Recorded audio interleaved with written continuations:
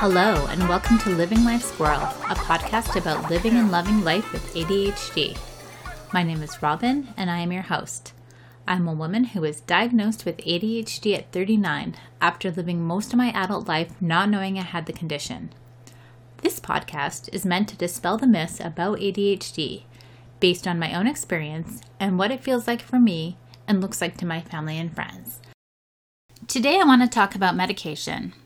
This is a difficult topic, but one that was suggested to me by a listener. I'm not a doctor, nor do I even pretend to know anything about pharmacology. I simply respect those who have spent their careers studying the effects of various medications on the brain. But what I do know is how my own body reacts to various medications, and I trust the advice of specialists to advise me what is best. Since I was young, I've been reliant on eating coffee every morning and consuming candy most days. I love the immediate rush it gives me and how it makes me feel awake. I will even forego food for coffee if I have to choose. And not just any coffee, none of this non-caffeinated stuff for me. I want the high-octane, caffeine-laden coffee, even if it doesn't taste that great. I can drink several cups of coffee without showing any adverse effects. I'm not jittery or wide awake when I drink coffee, rather I'm calm. It helps me focus. Wine, on the other hand, has a reverse effect on me. When I have wine, I feel sleepy. Several glasses will knock me out. This is due to the impact the stimulant has on my brain versus depressants. Same goes for freezing medication at the dentist. I've never had surgery of any kind, but the mild freezing the dentist injects into my gums causes my heart to race momentarily because my body reacts so quickly to the medication. When I went to see the ADHD specialist who diagnosed me, we went through my history of drug use to determine how my brain handled stimulants versus depressants. We discussed everything from caffeine to painkillers to Tylenol, and it was clear that my brain benefited from stimulants. And so I was prescribed a trial stimulant medication, which I take first thing in the morning that releases a small dosage over a period of 12 hours.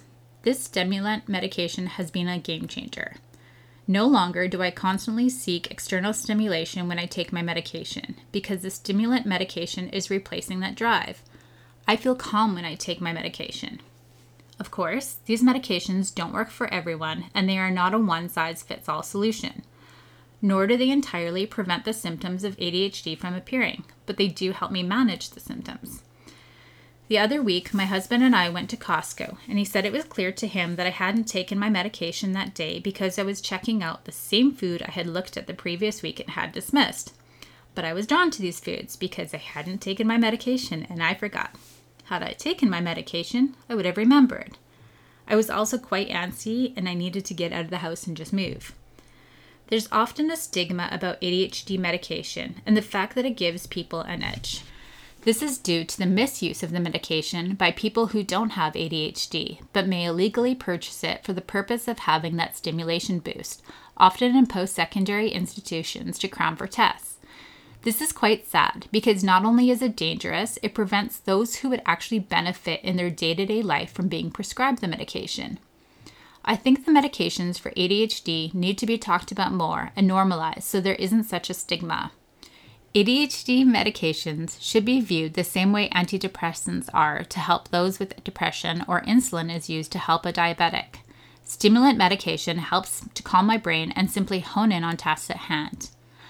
As I get older, I'm keenly aware that I need to keep in close contact with my physician about how the medication is impacting me. Women go through different phases which impact how medication affects them, from puberty to the child-rearing stage and beyond. Hormones suck, but a good physician will recognize this and adjust the medication accordingly. So to those who suspect ADHD or who have been diagnosed and are unsure about medications, pay attention to your body and talk to your doctor, and together you can come up with a plan. Until next time, this is Robin and this is Living Life Squirrel, a podcast about how ADHD is more than a list of symptoms. If you have an idea, question, or comment, please write to me at livinglifesquirrel@gmail.com. Thanks for listening.